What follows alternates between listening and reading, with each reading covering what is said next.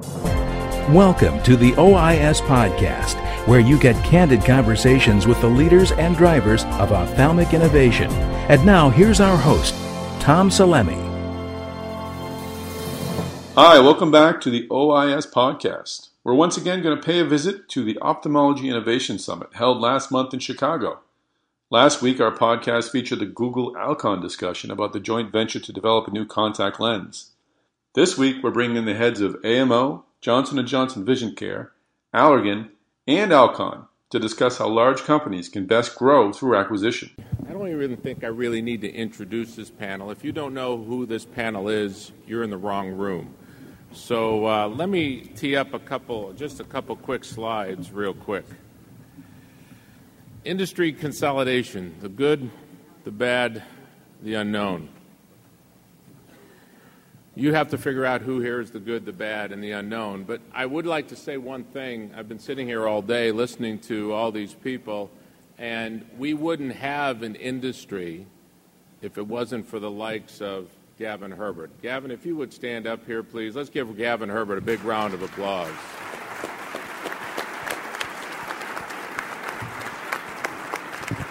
Over 60 years ago, Gavin created a little company called Allergan, and we wouldn't be here if it wasn't for people like Gavin Herbert. Thank you, Gavin, for everything you've done. So if you look at the good, from a standpoint of industry consolidation, you have the ability for potential greater resource, to be able to really create some disruptive technologies. We've seen that. We've heard of some cases today. We have those synergistic benefits that the bankers love to call, and we do in our deal models of how we put these companies together. And then, of course, you have that larger commercialization. You get a larger company who has reach not just across the globe and in various segments. Sometimes when you look at the bad, you disrupt that innovation cycle, and so I have some key questions for our panelists here about that. You lose institutional knowledge. How many times have we had large companies? I remember many of the companies we bought at AMO, and we lost the people because it wasn't anything other than they wanted to stay in that small company environment, and they were concerned that a large company would lose that. And then you have that reduced R&D spending as you consolidate, you look to cut. And I think then, of course, you have the unknown. Do the patients and the physicians really benefit from consolidation? At the end of the day, the customer is the most critical element here, and do we benefit? Do the practitioners and the patients benefit? How does it change that competitive landscape? Consolidation is good, but does it cause less players, less investments, less people for us to measure and monitor? And then can the merged companies' innovation really play out? So I have several questions here for this panel. My biggest challenge is 30 minutes. I know many of these people on this panel, and they could answer the one question in 30 minutes. So I've already told them, stick to the points here. But again, if you look at this panel and you look at this room, and at 4:40 on the first day, you can tell how lucky we are to have these type of people. We have Jeff George, our new person from Alcon, who did a great job today. Jeffrey, welcome. Have Bill Link, who really here not only started this great form of OIS, but is really the guru in ophthalmology. Ashley McAvoy from Johnson & Johnson. Ashley has a tremendous insight to what's occurred here in this environment. I've had many opportunities to interact with Ashley. And then David Pyatt, obviously the CEO of Allergan. He's just had a couple things recently to do. He's been not that busy. And then Murthy, who has done a tremendous job at AMO and has come from a different industry, but really has just helped transform AMO into the leader from that perspective. So what I've decided to do is I'm going to ask each person one question, and then from there I'm going to consolidate the questions because I think it's critical in a 30-minute period here that we get as much from these great minds as possible. So the first is for Jeff. Jeff, welcome to ophthalmology. Your talk today was outstanding. I was proud that you didn't have an F in ophthalmology when you were talking, so that's great from that end. Against the years of experiences you had at Novartis, what do you see as some of the similarities and some of the contrasts between ophthalmology and other parts of the industries that you've known?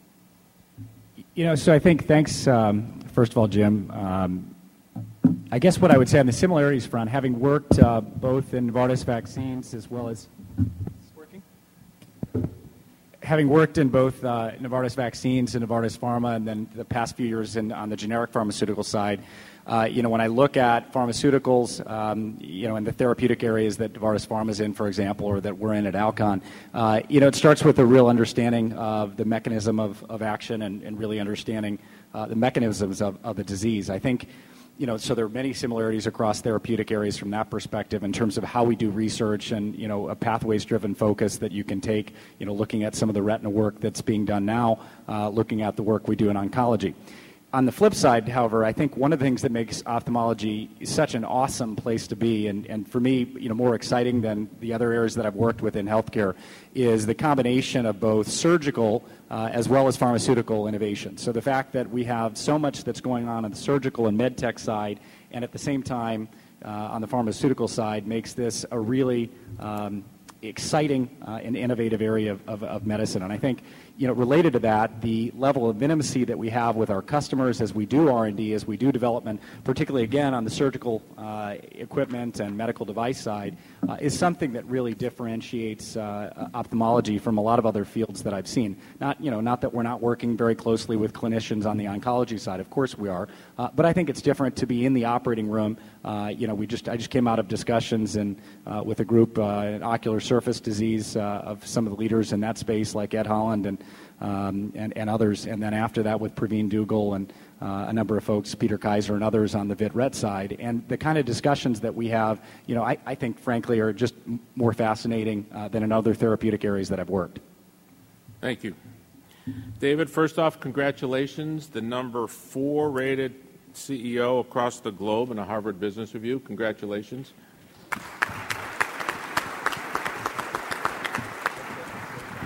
I'll find the other 3 and have them eliminated. The Italian in me will take them out. Allergan has built a solid reputation as a true innovator and a technology leader in both ophthalmology and dermatology. How do you strengthen that? How do you protect that? How do you protect that innovation going forward in this environment today? Well, I think at the end of the day, it's all about investing in innovation, and of course that's what we're all looking for. And when I worked with Bill Link over the years, he always talks about the secret sauce, and I think for me it always is founded on a really intimate knowledge of the physician's needs and above all the patient's needs. So it starts there, and then you have to really sort through and say, I think the most important resource allocation decision for a CEO is where do you put your money. And if you're running a multi-functional business, i.e., in our case, 5 different pillars, as we call them, how much money do we allocate to ophthalmology versus, say, Botox therapeutic or medical aesthetics, starts there. But more pertinently, within ophthalmology, then where are the biggest opportunities? Where do you think the science is developing? In our case, on the pharma side, we've really focused on retina, dry eye, and glaucoma. And in the case of glaucoma, we're probably a little bit counter-cyclical compared to others, although, due respect, there's some other people in the room here that are, that's their company, is glaucoma research. I think one other overlay, echoing a little bit of what Jeff George said, is the interplay between pharmaceuticals and device. And despite any popular belief that I turn my back on ophthalmic devices, and Jim Mesa wouldn't know the slightest what I'm talking about, we have a keen interest in how does it work. And really 2 examples. One would be the acquisition of the technology in what is inside Ozurdex today, so microimplant. And, clearly that was initially with a thought to retina. But, of course, when you discover a great new platform, then you can start applying things elsewhere. And hence we're working on a microimplant for glaucoma. And if we thought making Ozurdex was difficult, this one requires more than a Swiss Army knife. And I used to work for Novartis, so I know all about Swiss Army knives. And in fact, my son used to work for Victorinox for 5 years. But you need something really cool to make that stuff. So I think this is a very, very interesting interplay, and I suppose one could add, we're not in it, diagnostics, but that's going to be another very interesting marriage of technology. Okay. Thank you. Ashley, you know, J&J bought a contact lens company in 1981, deeply rooted into that industry. What role does business development play now in the ophthalmic cycle at J&J? Yeah, sure. Thanks, Jim. So, I'd say that new business development plays a significant role in our growth agenda for Johnson & Johnson. It's probably no surprise over the past 20 years, it's comprised about 50% of our growth agenda.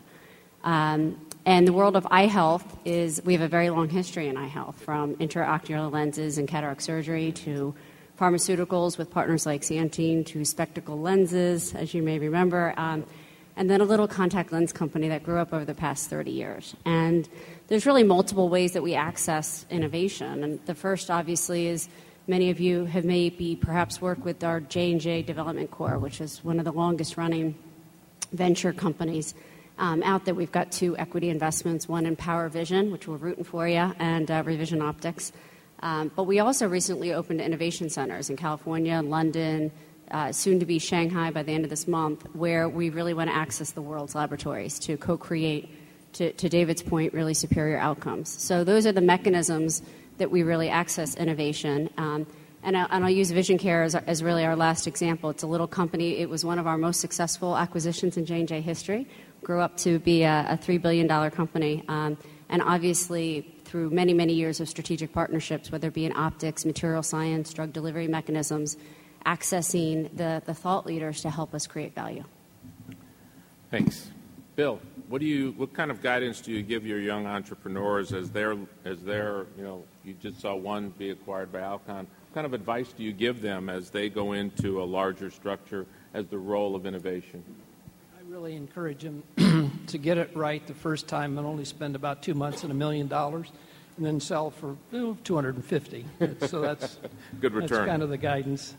In a more serious note, when I was fortunate enough to be involved early with AMO and then with Chiron, building Chiron Vision, we acquired 10 to 12 companies.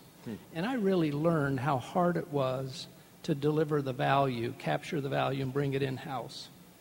And so those learnings, I've hoped that we take now to this outsourced R&D stage that we're at, so we honestly think carefully about building value and how do we have to organize, how do we have to behave, what kind of systems do we want, what kind of people do we want, so we can deliver that value, because that's really our exit strategy. Sometimes it's an IPO, which is often an intermediate financing strategy, not a long-term standalone strategy.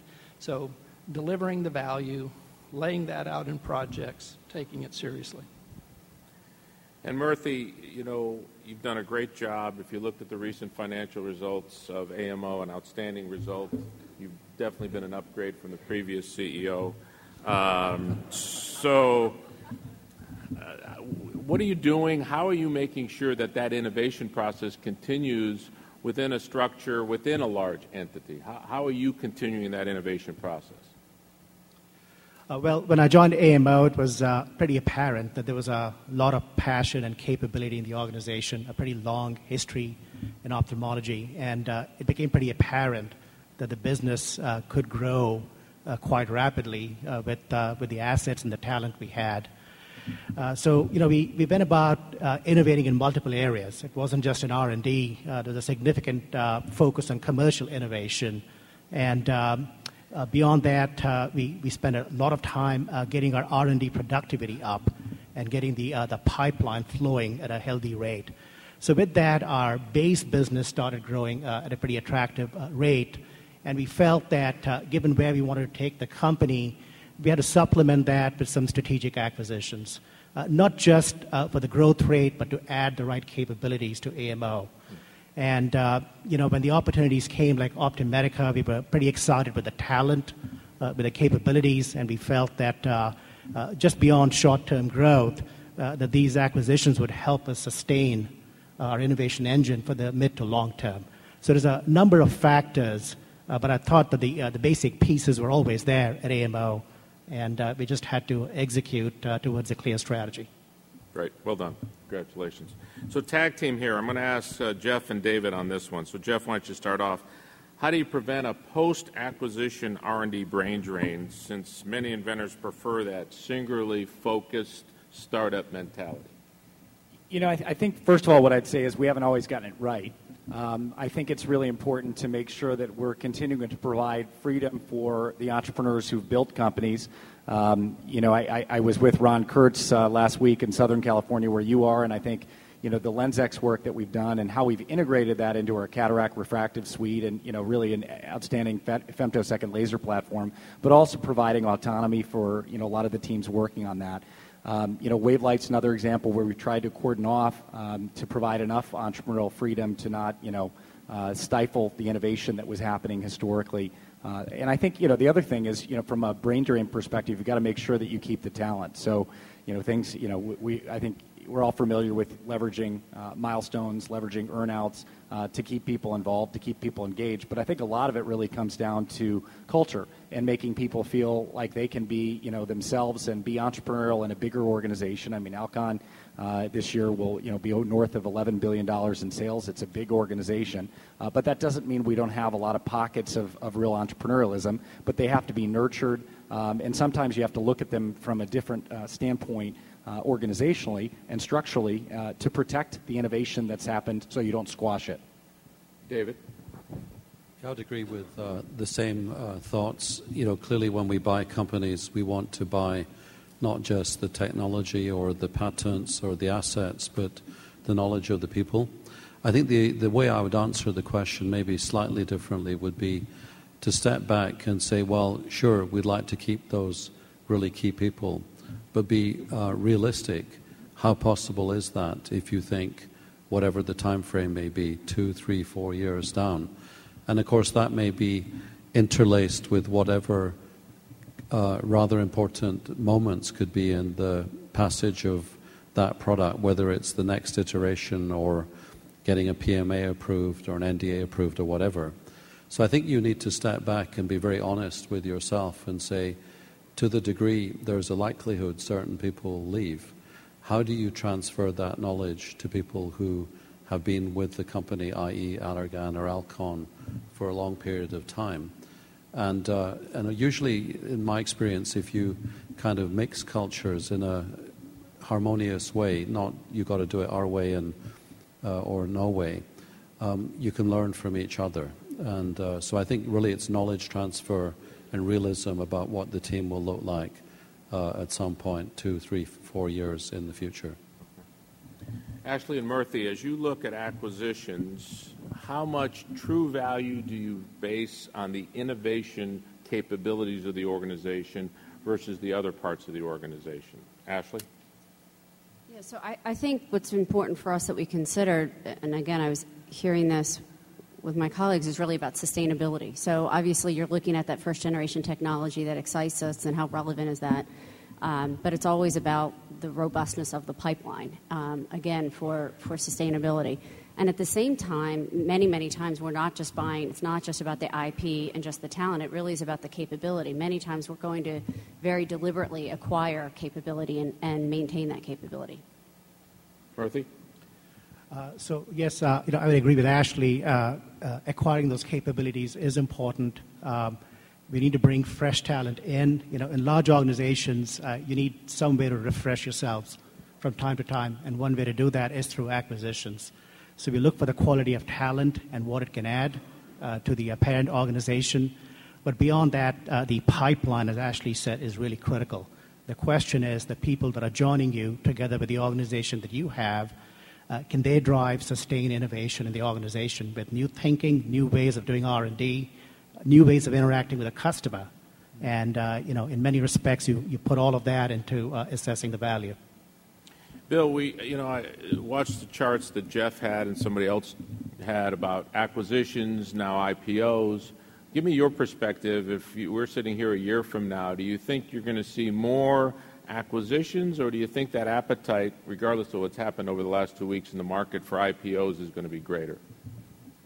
I think it'll still be a blend. But, the primary way of delivering nourishing growth and supporting growth in large organizations is a combination of internal innovation and external innovation. And so that balance is real. And periodically the IPO window opens up, and it's wonderful. For investors, it's wonderful for the companies and the teams. It can be very good for the investors at the private stage as well. So it's just another nice, appropriate vehicle. But we cannot depend on that. You saw the cycle. It's a cycle. And guess what? When we finance a company, we have to be committed to finishing. And we can't rely on taking the company public. We may have the opportunity, and it may add value there and give more sustainability and the ability to scale differently, blah, blah, blah. But my view is that we've got to have a rational plan to keep the company properly financed till there's enough value created that we can deliver value, usually through revenue growth, to the acquirer, and then, as I said, honestly deliver it, not have it be a cluttered asset that is hard to get your arms around and deliver, including the people. And it's especially hard at the people level, just to weigh in on that. One of the beauties we have in the small organizations is we can debate on Monday, decide Monday afternoon, and do on Tuesday. And large organizations can't be that nimble.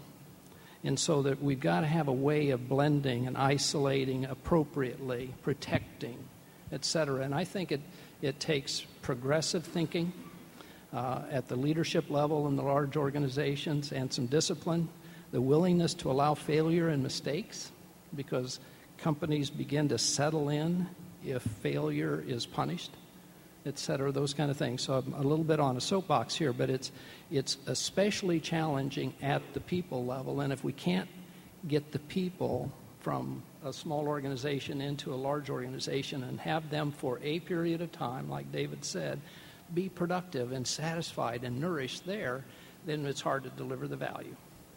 So, Jeff and Ashley, let's take part of Bill's question there. How do you, in running large companies, you both are running extremely large companies, how do you not allow that to happen in an acquisition?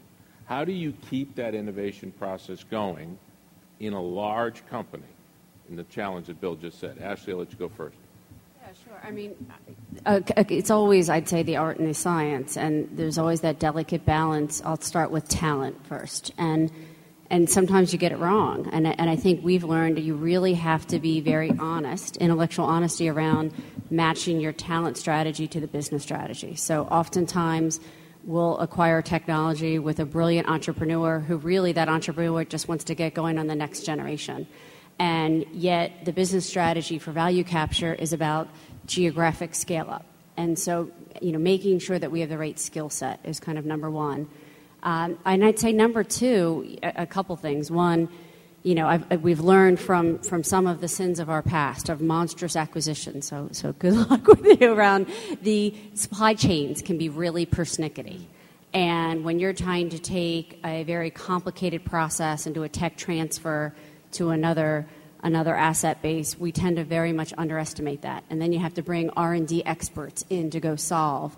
And as we all know, we need high-quality, reliable customer service, strong process capability, but at the same time, we need to be building a really robust market-leading pipeline.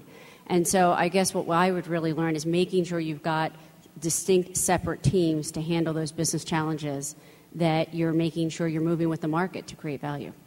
Jeff? I don't have a whole lot to add to that. I would say, I think what's important inside of a big organization is to be willing to have and to really enable different ecosystems of talent in different areas, right? If I look at the work we do on the vitreoretinal side and the collaboration that we have with surgeons there, it's a different type of work that we're doing, pre-POC or on the POC, POC side, on the pharma development side. And I think, the different, I look for different leaders for different types of work, right? If I look at Frank Lavalier, who was speaking up here on stage, who's leading a lot of our efforts with Google X and collaborating with them in California, He's a different type of leader than some of our other R&D leaders that may be more, he's very data-driven, but he's also extremely collaborative, very close with the technology side. He's a PhD in physics, so understands the optics really well, works, hand in hand with manufacturing and recognizing how important, that from technical development through to clinical development to scale up on manufacturing, it's critically to be involved in that. Whereas, I'll go for more hardcore scientists on the R&D side, on the pharma side, if I'm looking at, bets that we're making in the retinal space. So I think, this notion of being willing to have different ecosystems is really important. I look at, my time, I spent, 5.5 years at the helm at Sandoz, and, the sort of day-to-day street fight of generics is very different from biosimilars. And we had to create an entirely different ecosystem to build a business that when I took over was, 50, 75 million. This year will be 650 million with the same 3 products. But the big difference is we went from having nothing, in phase 1 or phase 3 or even pre-clinic to having a very robust, portfolio by the time I left of 8 phase 3 clinical trials in that area. But it was a totally different type of scientist and type of approach that we had that was a lot more pharma-like. Than the street fight that is your retail generics. So I think that notion of ecosystems and enabling different leaders and different talent to thrive in different ways is really important inside of a big company. Murthy and David, you've both made a lot of acquisitions in your 10 years as a leadership here, and so Scott Whitcup leads your R&D effort, Leonard Borman leads your R&D effort. In comes this new technology, this company. How do you allocate the R&D resources now that you have really 2 companies coming in? How do you make that allocation decision? David? Well, clearly as part of the acquisition model, if you don't adequately fund, assuming it's an R&D-led organization, you allocate sufficient R&D resources, then you're full. So you've clearly got to carve that out, and as you bring it in, if it requires a change, sometimes you can underestimate difficulty. You've got to see it through, and that means sometimes you've got to take it out of the rest of the R&D portfolio, assuming that you don't just add, because I always say in management, adding's really easy. It's when you say, no, it's not an add, it's a add and a subtract. That's where you really get people's attention. You don't really need managers just to add, right? At least that's my view. So I think realism and really making sure, and of course to some degree you're on the hook both with the public markets and hopefully the board of directors as well, saying we approved something for a big sum of money. How is it working? Right. Murthy? Well, when you make the acquisition, you justify it on the basis of certain investments and certain returns over time. And, the critical thing with the acquisition is, you've done your due diligence. The company is now part of your organization. You reassess where they are with respect to the strategic imperatives.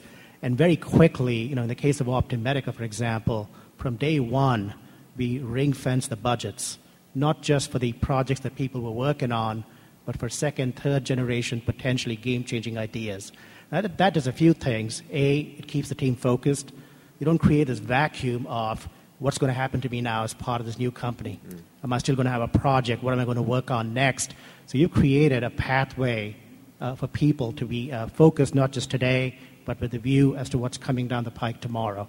So that's pretty important to ring fence it. And once the team makes sufficient progress towards the objectives, then you start rolling it into the broader portfolio process within the organization. But in the early years, my bias is just to ring fence it. So my time's short. I'm going to ask real quickly, all of you, if you can, in 10 seconds. The customer is the most important person still at a company. How do you translate acquisitions and they're not a concern that the innovation is gone when you make an acquisition? Ashley? I'd say in serving unmet needs is continued to be rewarded no matter what.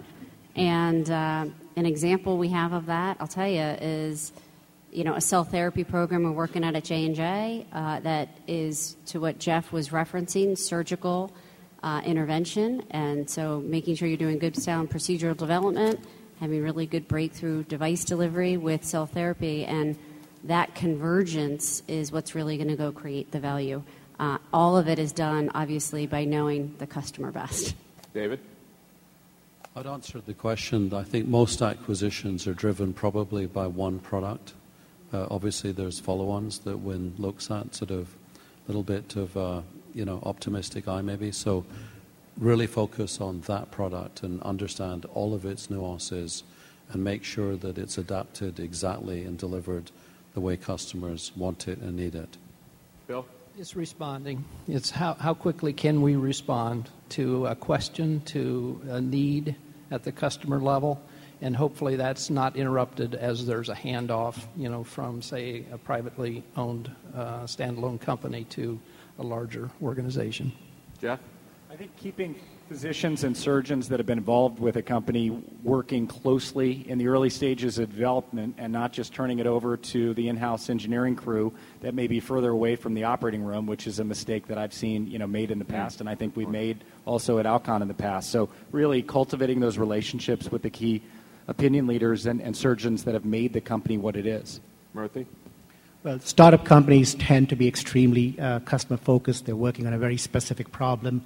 And, it's important to keep those connections, that closeness to the customer. But also, from a commercial perspective, it's really critical how you integrate the organizations to ensure there's no loss of intimacy. Because what the startup company was targeting in terms of customer reach may be a little different than what you're trying to do. You might be trying to leverage that for something broader. And in doing so, you've got to be careful not to drop the essence of the relationships that the startup company had developed. Let's give this group a real round of applause. Thanks again for visiting with the OIS podcast. To find last week's conversation involving Google and Alcon, make sure you go to ois.net. We'll have articles, videos, and podcasts from the Ophthalmology Innovation Summit in Chicago. OIS is now accepting applications for presenting companies. Share your technology and clinical data with over 800 industry executives, investors, and key opinion leading ophthalmologists. To be considered for the Ophthalmology Innovation Showcase, apply online at www.ois.net/application.